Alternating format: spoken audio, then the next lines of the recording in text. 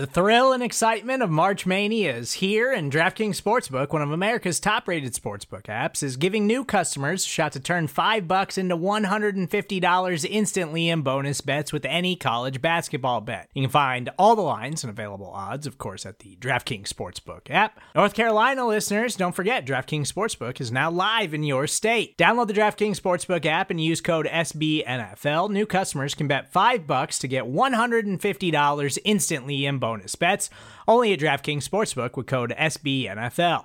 The crown is yours. Gambling problem? Call 1-800-GAMBLER, or in West Virginia, visit www.1800gambler.net. In New York, call 877-8-HOPE-NY or text HOPE-NY. In Connecticut, help is available for problem gambling. Call 888-789-7777 or visit ccpg.org.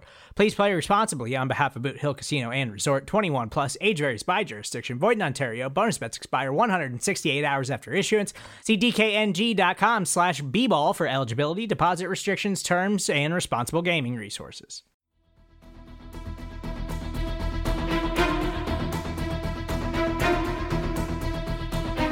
Hello, Bleeding Green Nation, and welcome back to another edition of Eye on the Enemy, powered by SB Nation and Bleeding Green Nation. I'm your host, John Stolnis. You can follow me on Twitter at John Stolnis. And coming up, we are going to take a deep dive into the Minnesota Vikings, the team the Eagles will be taking on this Monday night in Week 2 of their NFL season. Of course, the Eagles starting off the season 1-0. With a stay-from-ahead win over the Detroit Lions last week, and they get a tough opponent coming into Lincoln Financial Field for the home opener this week. So we'll take a look back at what the Vikings did when they beat the Packers last weekend. We'll take a look at some of the big matchups coming up here for this week, and it's no guest this week, unfortunately, but make sure you're checking out everything over at thedailynorseman.com, which is the SB Nation Vikings site. They've got some good information up there if you want to hear what the Vikings writers are saying about Minnesota. But as we look at this Vikings team and we get ready to have them come to Philadelphia this Monday night, this is a very good football team. This is a team that I picked to win the NFC North at the beginning of the season, and I saw nothing to change my mind in the game on Sunday afternoon against Aaron Rodgers and the Packers. The Vikings dominated them 23-7. Went over some of the highlights from that game again here in the last day or two. And one of the things you notice is just how much time Aaron Rodgers had to throw, but wasn't able to get the ball off or find anyone. And I think when we look at the number of sacks that the Vikings got in that game, I think they finished with 4 or 5 sacks in that game. They didn't overwhelm Aaron Rodgers in the pocket. A couple of them are when Aaron Rodgers was kind of on the move, trying to find somebody downfield, trying to get a receiver to break free. But without Devontae Adams, he's basically relying on Randall Cobb to get things done, and Minnesota took advantage of that. Let's start off taking a look at the Vikings offense here, because this is the bread and butter of this team. They have a big three. They have Kirk Cousins, they have Justin Jefferson, and they have Dalvin Cook. I mean, those are 3 really good players. Kirk Cousins has just become a very stable quarterback. He has never won in the playoffs. He has trouble winning big games, but he does not have trouble beating the Philadelphia Eagles throughout his career. He has faced the Birds 9 times, combined with Washington and Minnesota, and he has a 6-3 record against the Eagles with a 67.1% passer rating, a 21-6 touchdown to interception ratio, and he has a career quarterback rating of 104.9 against the Eagles, and that'll play. Last week, he was very good against Green Bay. 23 of 32 for 277 yards, 2 touchdowns, no interceptions, and a 118.9 passer rating last week against the Green Bay Packers.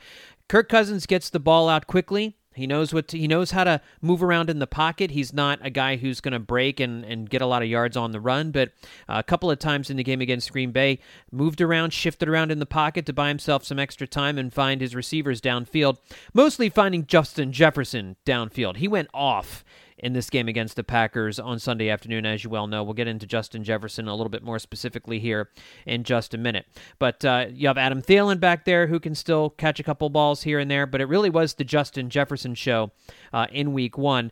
Once the Vikings got the lead, and it seemed pretty clear that Green Bay was not going to be able to mount a comeback, they rode Dalvin Cook in the second half. I think Dalvin Cook might be the most underrated running back in football. One of my bold predictions coming into the season was that Dalvin Cook would lead the NFL in rushing yards this year. That may not happen, but he did run the ball 20 times for 90 yards last week. So he also added another 18 yards on 3 catches too. So he's a little bit dangerous out of the backfield. I think what you see from Dalvin Cook is a very shifty runner, and this again is going to be a big matchup coming up on Monday night, and I'm going to get into that a little bit more in just a second too. I think one of the overarching storylines coming into this game is momentum. Will Minnesota suffer a letdown following a big opening week win against the division rival Packers? Because when you play the division rival, a team that you know you're gunning for, a team that's gunning for you, they're in your division, and now you got to go on the road on Monday Night Football to take on an Eagles team that's in your conference. And, this is, I don't know if this is a heated rivalry between these two teams. The Vikings and the Eagles have played each other since that NFC Championship game where the Eagles blew them out at the end of the 2017 season, and the Vikings have gotten their revenge. Kirk Cousins has had good games against the Eagles in a Vikings uniform a couple seasons ago. Specifically, the Eagles went into Minnesota and had a real rough time. So these teams have played since the NFC Championship game, but I don't think the Vikings look at the Eagles as a bitter enemy or anything like that. And so you wonder if maybe there's a little bit of a letdown from the Vikings heading into this week against the Packers. Heading into this week against the Eagles, having just played the Packers. That's a big emotional victory, and now they got to go on the road and take on an Eagles team that should be pretty fired up. Now, the other side of that coin is, are the Eagles too fired up?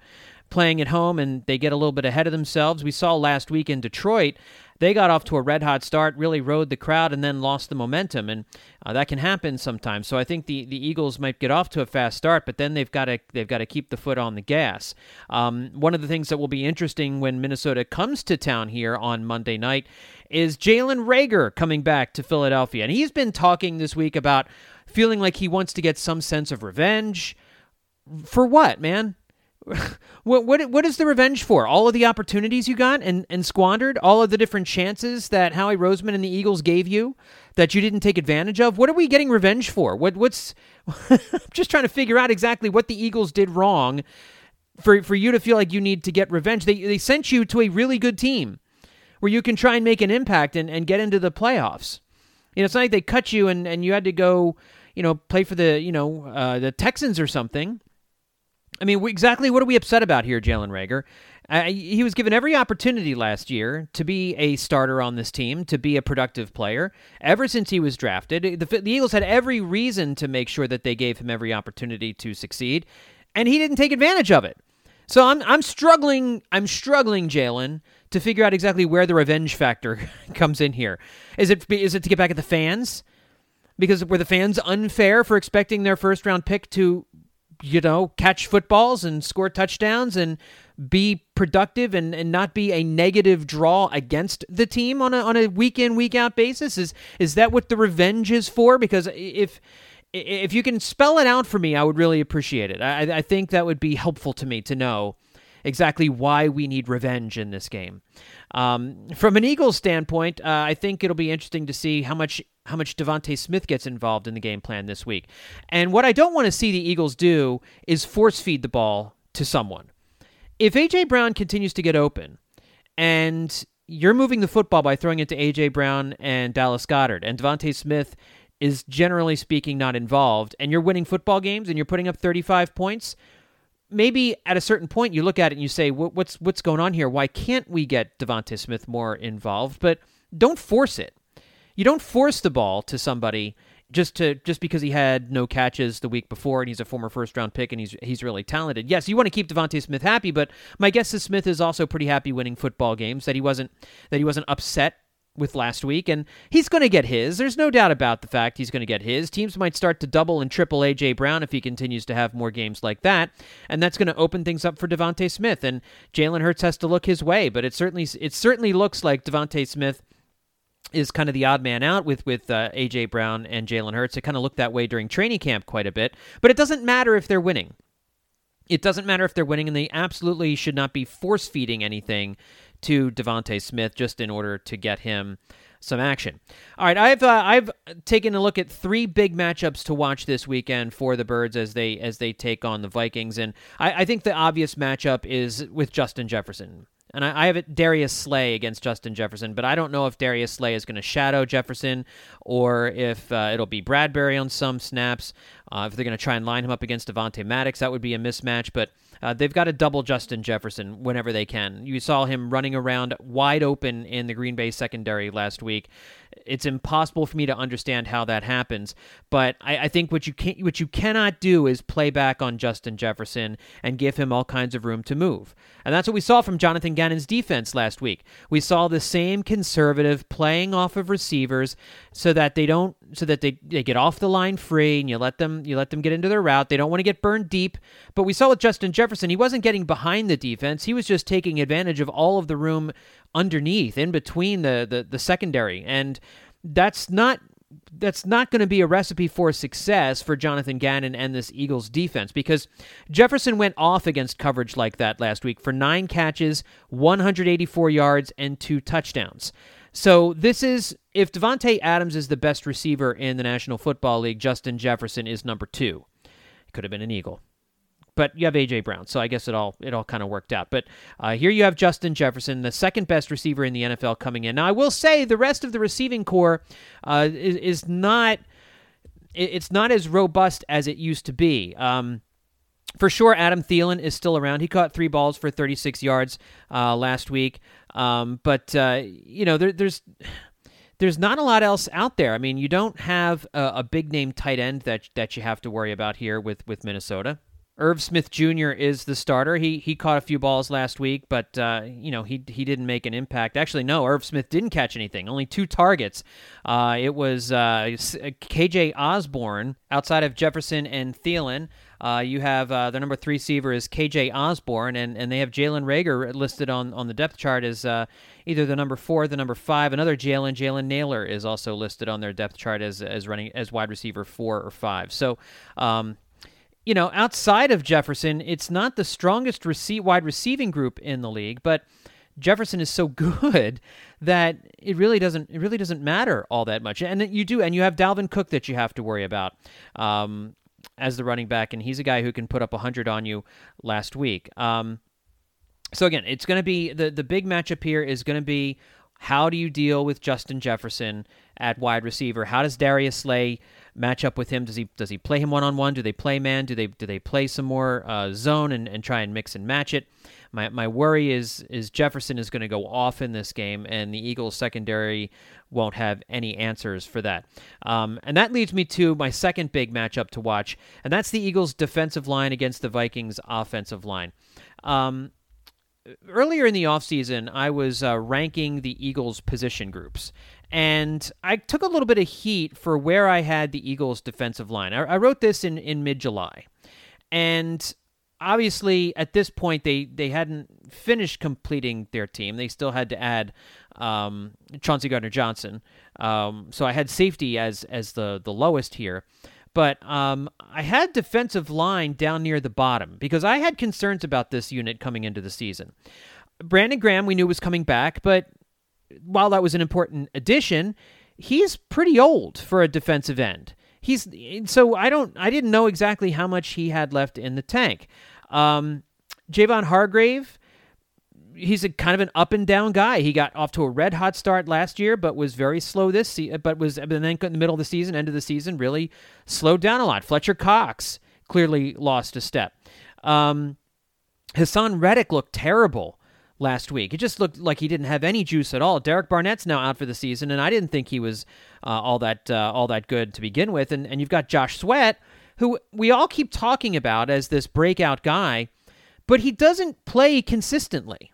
He's not a consistent producer. And Jordan Davis, just as has been talked about all week, needs to be on the field more, specifically in run situations. And we've heard a lot about scheme with Jonathan Gannon this week, that some of the schemes that he put out there with 4-man fronts and not gearing up for the running game.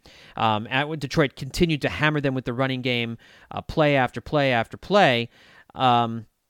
I don't think you're going to see that with Minnesota because they do want to get Justin Jefferson involved. But this defensive line, if they want to give their receivers, if they want to give their cornerbacks a chance, they've got to get to the quarterback. They have got to find a way to get some push on the Vikings offensive line. And the offensive line for the Vikings is a pretty good one. You've got Christian Darrisaw at left tackle, who's pretty good. Ezra Cleveland, Garrett Bradbury's the center, Ed Ingram, Brian O'Neill. That's a pretty good offensive front. They're going to run the ball really well. They're going to protect Kirk Cousins pretty well. But this Eagles defensive line, they have spent so much money on this defensive line. They have got to break through. They have got to figure out a way to get to the quarterback. Hassan Reddick has got to get to the quarterback. Brandon Graham has got to get there. You have got to get that interior push from Hargrave and Fletcher Cox and Milton Williams. And maybe Jordan Davis, a little bit in there too. In some passing down situations. But if they're not getting in Cousins' face, Cousins will pick them apart with Justin Jefferson, because you can't expect your cornerbacks to stay with Jefferson forever. So this is a problem that the Eagles need to solve. They need to figure out this defensive line. They need to get to the quarterback. They need to sack him. They need to get Kirk Cousins off his spot. I did say he has a little bit of mobility in the pocket, but so he can shift around a little bit, but they've got to get their hands on him. They've got to get him to the ground. It is not something this defensive line has done nearly enough of over the course of last year and so far through 1 week of the 2022 season. The other big matchup, the third big matchup, is the Eagles' running game against the Vikings' interior defensive line. We are going to see our old pal Jordan Hicks still playing in the middle of the field at linebacker. You've got Za'Darius Smith, who is just a monster. He had a big game against the Packers on last Sunday. And Eric Kendricks can play. Harrison Phillips can play. They play a 3-4 defense, does Minnesota, and so it's a little bit of a different look. But this is a team where a situation where the offensive line, the Eagles' running game, has got to do what they do. They've got to impose their will and keep Justin Jefferson off the field. Now, I don't think this is going to be a run-heavy game plan for the Eagles, but if you look at what the Packers did last week against the Vikings interior, the Packers ran the ball really well. A.J. Dillon ran quite a bit. Even when they were behind, they were running the ball really well, but the Packers had to abandon it. But the Packers ran really well. Johnny Page did a story on this for BleedingGreenNation.com this week, noting that the Packers did this really well from both 12 and 11 personnel. Now, the Eagles have a top 3 running game in the NFL, with Jalen Hurts also being a featured runner. This is a big advantage for the Eagles, and I think this is where they can really make a difference, is controlling the clock and eating up big chunks of yardage on the ground, whether it's with Jalen Hurts, whether it's with Miles Sanders, who had an excellent game, an outstanding game in Week 1 against the Lions. Continuing that, I mean, you might see a little bit more from Boston Scott. We saw Kenny Gainwell flash a couple of times in the game on Sunday. This Eagles team can run the football. They have to be able to run the ball effectively against the Vikings interior line. And listen, every game, Jalen Hurts throwing the football is going to be the most important development. How does he do finding his receivers? Does he get Devontae Smith more involved? Does he get Dallas Goedert more involved? Does it continue to be the A.J. Brown show? What combination of all those different guys is Jalen Hurts throwing to? Is he throwing the ball when he should? Is he tucking and running too early? These are all going to be questions that are going to be weekly questions for Jalen Hurts. But in this particular case, as I watch the Packers run the ball so well against the Vikings, the Eagles can do the same thing. And that's how you can keep Kirk Cousins and Justin Jefferson and Dalvin Cook from hurting you, is by keeping those guys on the sidelines and having some nice long drives. So those are 3 big matchups I think that we need to be watching. Of course, the cornerbacks on Justin Jefferson, specifically Darius Slay, the Eagles' defensive line against the Vikings' offensive line, getting pressure on the quarterback, and then, of course, the Eagles' running game against the interior of the Vikings' defense. All right, so those are the matchups, and you want a prediction. Of course you want a prediction.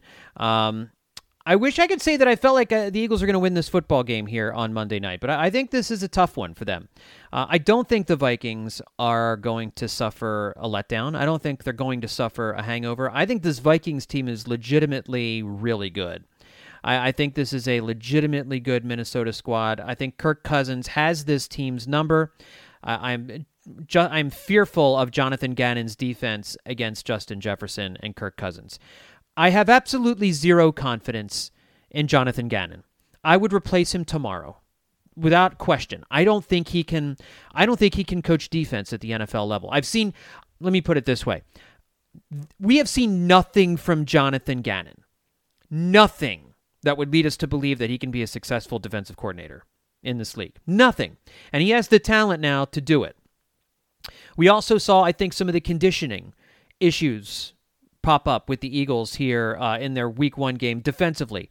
They were exhausted because they can't get off the field because Jonathan Gannon plays a weak defense that plays all the cornerbacks off of the receivers, which makes it difficult for the defensive line to get to the quarterback in time. The quarterback can get rid of the ball quickly. They can keep completing 7, 8, 9, 10-yard passes all the way down the field, making it impossible for the defense to get off the field, allowing offenses to sustain long drives, meaning at the end of the game, they are absolutely wiped out. They've got nothing left. And it's crazy with as much as the Eagles swap guys in and out, all the rotations that they have, especially on the defensive front, that they were that tired that they could not get to the quarterback. They could not get to Jared Goff last week in Detroit. It's extremely worrisome to me that this defense cannot generate pressure under Jonathan Gannon without blitzing. And I don't want this team to blitz their heads off.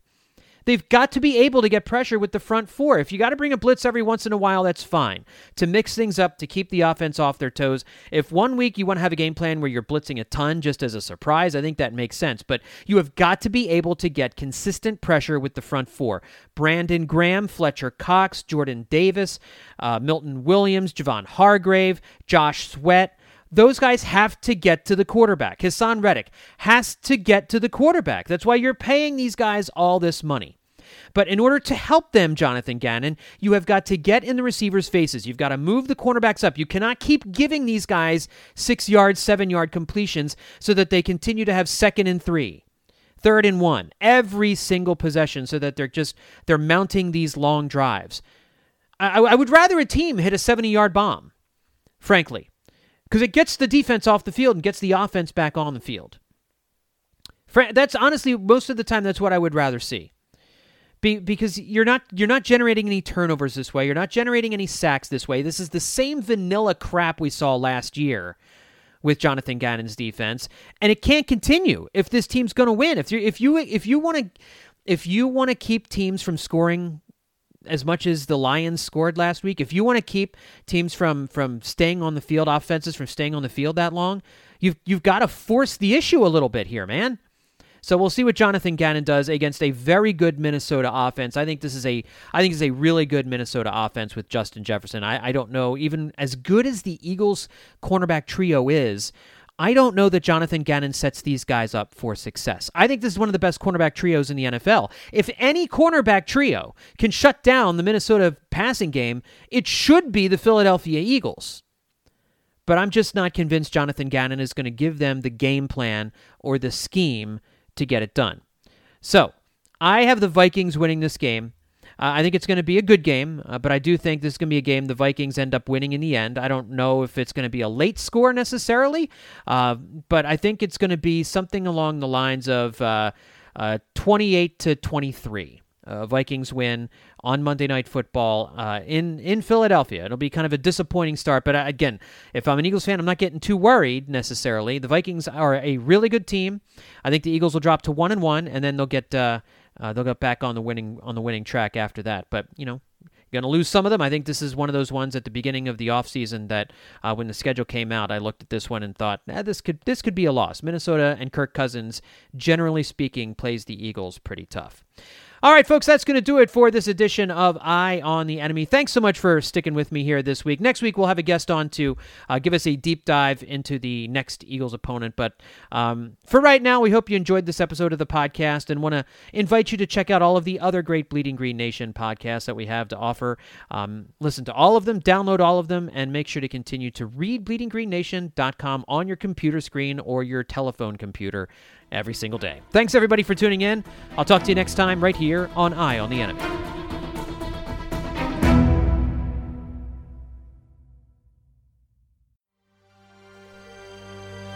BGN.